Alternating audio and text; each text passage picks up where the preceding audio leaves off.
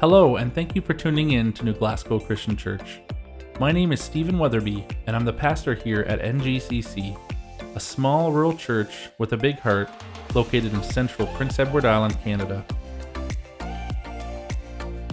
This week, we are continuing in our series of messages based on Mark Moore's devotional book, 452. Each week, we will explore a key theme from Scripture, providing practical insights and reflections to deepen our understanding of God's Word. Join us as we uncover the foundational principles that shape our Christian walk and discover how they can impact our lives today.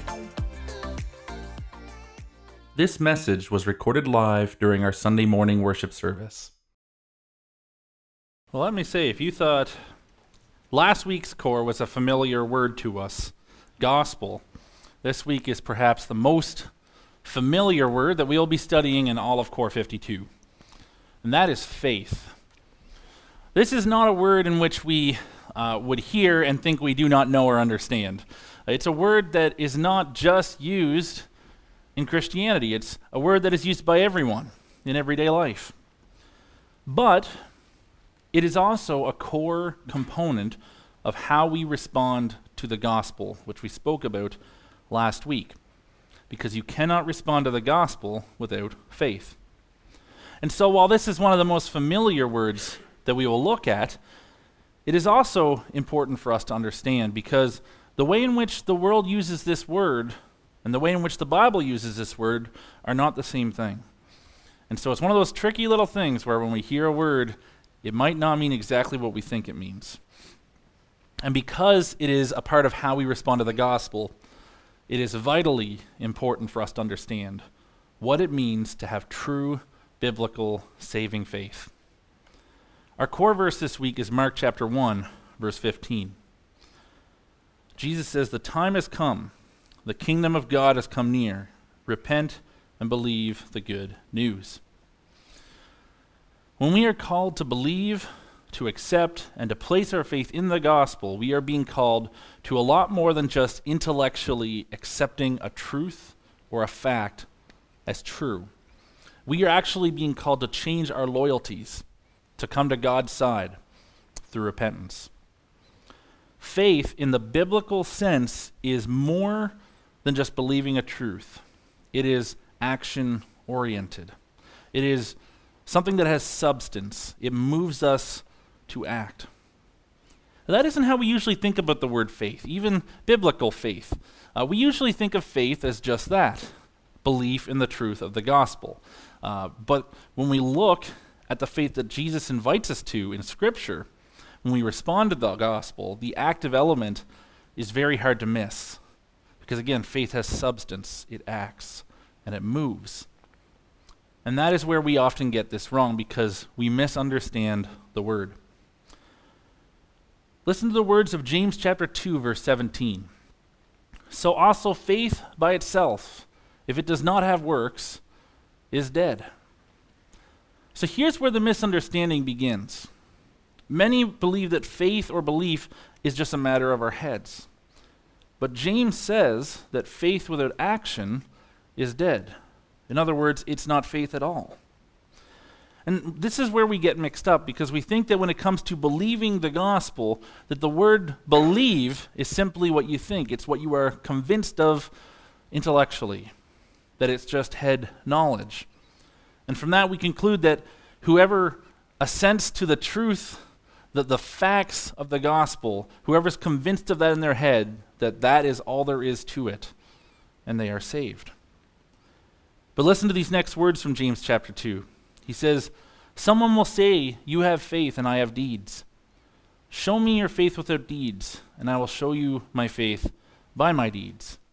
You believe that there is one God. Good. Even the demons believe that and shudder." And that's a bit of a scary verse to read. Because, again, this is something that you hear often, that if you just believe the facts, you're saved. But James says even the demons of hell do that. So that's kind of scary to consider. The demons of hell believe that Jesus is God's Son. They believe in his deity, and they understand fully who he is and what he has done. So according to this, according to James, simply believing the facts about it is not the full story. And we kind of saw a little taste of that last week in terms of responding to the gospel. That if the sum total of faith is simply head knowledge, it is not a saving faith. Now, others are convinced it is how you feel in your heart, that faith is what you should feel and sense with your emotions. And again, you should feel something when you hear the facts of the gospel. You should know them and you should feel something. It is an emotional thing to consider. But Jeremiah 17:9 says the heart is deceitful above all things and beyond cure. Who can understand it? See, here's the thing. While we should feel something in our hearts, if our definition of faith is how we feel, well, our emotions and our heart are fickle. They change. And that's true for all of us. So if the sum total of faith is how you feel, it is not a saving faith. Here is what we need to understand about biblical faith. Faith is action. God is calling us to more than just intellectually understanding or emotional response. He is calling us to loyalty. Look at the times in Scripture where the word faith or belief are present, and apply this idea of faith as action to it, and see just how much more sense those passages make. You see, a saving faith is not just something you are convinced of in your heart or a feeling in your heart, it's an active loyalty to Jesus Christ. Now, this is, if you've spent any time at all studying Scripture or listening to sermons, you know that there is a big conversation around this. Faith versus works, Paul versus James. And there's this idea that there's a contradiction here between faith and works. But there is absolutely not, because our understanding of those terms is different than theirs was. James says very clearly and strongly that faith without works is dead. In other words, according to James, faith that does not spur on works or action doesn't exist in terms of a saving faith in Jesus. And look how he reinforces this point in the next few verses. He uses two very well-known people from Scripture who honestly could not be more different. If he had tried, he could not have picked two more different people. In verse 20, he says, "You foolish person, do you want evidence that faith without deeds is useless?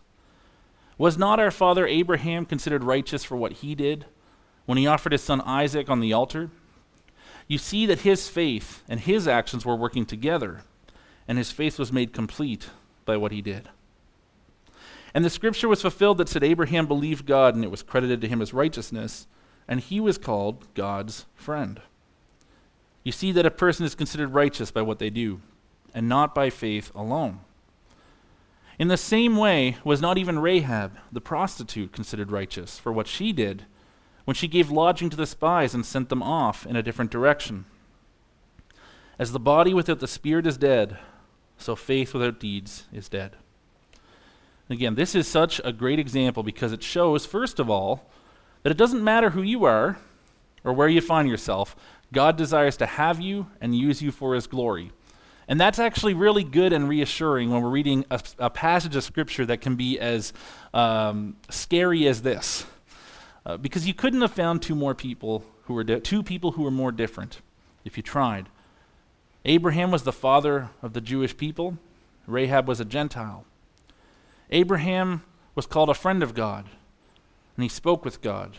And Rahab had been a sinful woman. She was a prostitute. Abraham was a friend of God, but Rahab belonged to the enemies of God.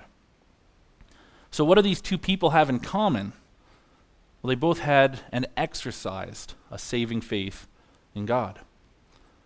Now, it wasn't the actions themselves that mattered. I know that sounds a little contradictory. It wasn't specifically what they did. It was the fact that they lived out what they believed and what they said they believed with their mouth. Abraham offered his son Isaac as a sacrifice, and he was willing to go through with it purely out of obedience and submission to God. Now, it wasn't his idea. In fact, if we're talking about the head and the hand, or the head and the heart, this action of faith would have gone completely against any logical head or heart thought of a father. And sometimes acting on our faith can be contradictory to what makes sense to us. But James says his faith was made complete by what he did. And that can only mean one thing. If his faith was made complete by what he did, then his faith, without that action, was incomplete. After that, it says, Abraham believed God, the same word as our core verse. As a result of his faith and his action combined, it was credited to him as righteousness. And then James says, you see, a person is considered righteous by what they do and not by faith alone. So that's Abraham, his example he looks at here. Now let's flip over to Rahab. In verse 25, he says, in the same way was Rahab the prostitute considered righteous. Was she not even considered righteous for what she did when she gave lodging to the spies and sent them off in a different direction? And I think, for our purposes today, Rahab may have been even a better example of faith here than Abraham, if you can imagine that. But remember what I said earlier, that when we're called to believe, or when we believe, accept, and place our faith in the gospel, we are being called to change our loyalties, to come to God's side, and to repent.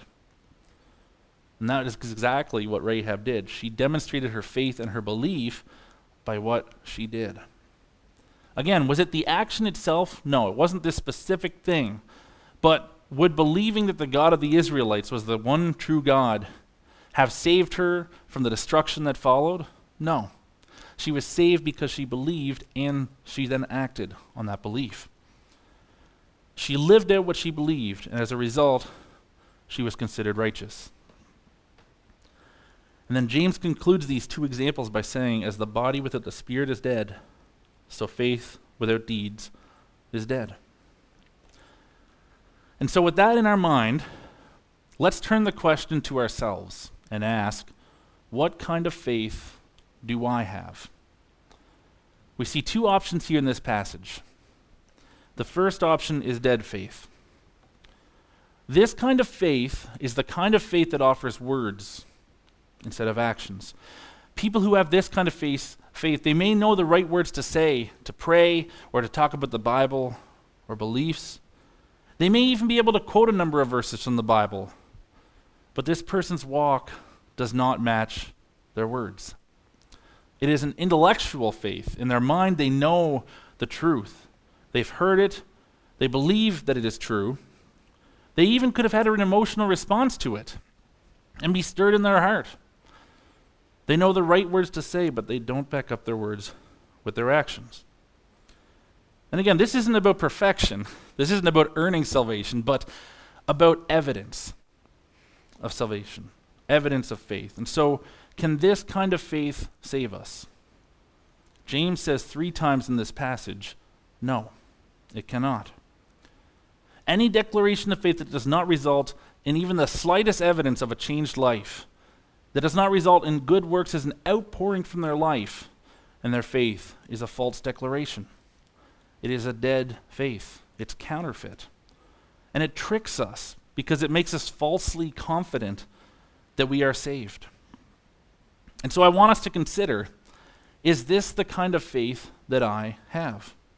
Does my faith go beyond just knowing and feeling the right things at the right times? Does my service to God go beyond intellectually holding the right truths? Again, you don't have to be perfect. That is not what this is saying. But if you talk like someone who is saved, and your life in no way, no identifiable way reflects that, it might be time to ask hard questions. So that's the first kind of faith. The second kind of faith is living faith. True, living, moving faith involves the whole person. A dead faith only touches the mind or the emotions, but true faith involves the mind, the emotions, and the will. The mind understands and comprehends the truth of the Word of God. The heart desires God and rejoices in the truth, and the will acts upon the truth through the power of the Holy Spirit. And as a result of this, true saving faith will always lead to action. It's not intellectual contemplation. It's not an emotional response to music or scripture. True saving faith is what leads us to obedience in doing good works. Abraham demonstrated his saving faith by his obedience to God through his works. Rahab demonstrated that she had saving faith through her works. True saving dynamic faith is faith that works. All other kinds of so-called faith are in fact not faith at all. So let me ask again, what kind of faith do you have? Now, as I conclude, I want to be clear one more time. No one earns their salvation, whether by faith, works, or otherwise. And that's not what this is. If you read ahead, you would have come across this quote in our chapter this week by Mark Moore, when he says, "Those who are trying to earn salvation through works ask this, is this all I have to do? Those who are living their allegiance to God out ask a different question. What else can I do?" Simply put, faith works. When you receive the gospel, you put into practice what you believe in your head and what you feel in your hearts. As a result, it comes out of your hands, because what else could it do? It's not about earning anything. It's not about acting out of obligation. It's gratitude for what we have received. It is evidence of true faith. We've said before, you will live out what you believe. You just will. If you are standing in the middle of the train tracks and someone comes up and says a train is coming around the corner and it's going to kill you if you do not move in the next 10 seconds, and you say, "Thank you, I believe you," and you keep standing there, do you truly have faith and belief in what he said? And so if you consider yourself a person of faith, my challenge to you this week, as we leave here today, as we go through our daily life, is to examine yourself and ask, where is the fruit of my faith? Often when people try to argue against the importance of action in regards to faith, they will point to Paul's words in Ephesians chapter 2, where he says, "For it is by grace you have been saved through faith, and this is not from yourself, it is the gift of God, not by works, so that no one can boast." And that's a great scripture, and it's true. But that's often where we stop reading, isn't it? But listen to the words that follow in the next verse. "For we are God's handiwork, created in Christ Jesus to do good works, which God prepared in advance for us to do." I believe eating is necessary for me to live, so I eat. I believe that rest is necessary for me to have the energy that I need for the next day, and so I sleep. Do you believe that Jesus is the Christ, the Son of God, that he came to live among us, die because of us, and raise to life for us, to save us and bring us back into relationship with him? And if you do, what are you going to do about it? Thanks for tuning in. We hope that this week's teaching was a blessing and an encouragement to you. If you live in the New Glasgow area, we would love for you to come out and to join us for our Sunday gathering. For information on service times, location, and more, check out our website at ngcc.ca. You can also find us on Facebook and Twitter. Thanks for listening and have a great week.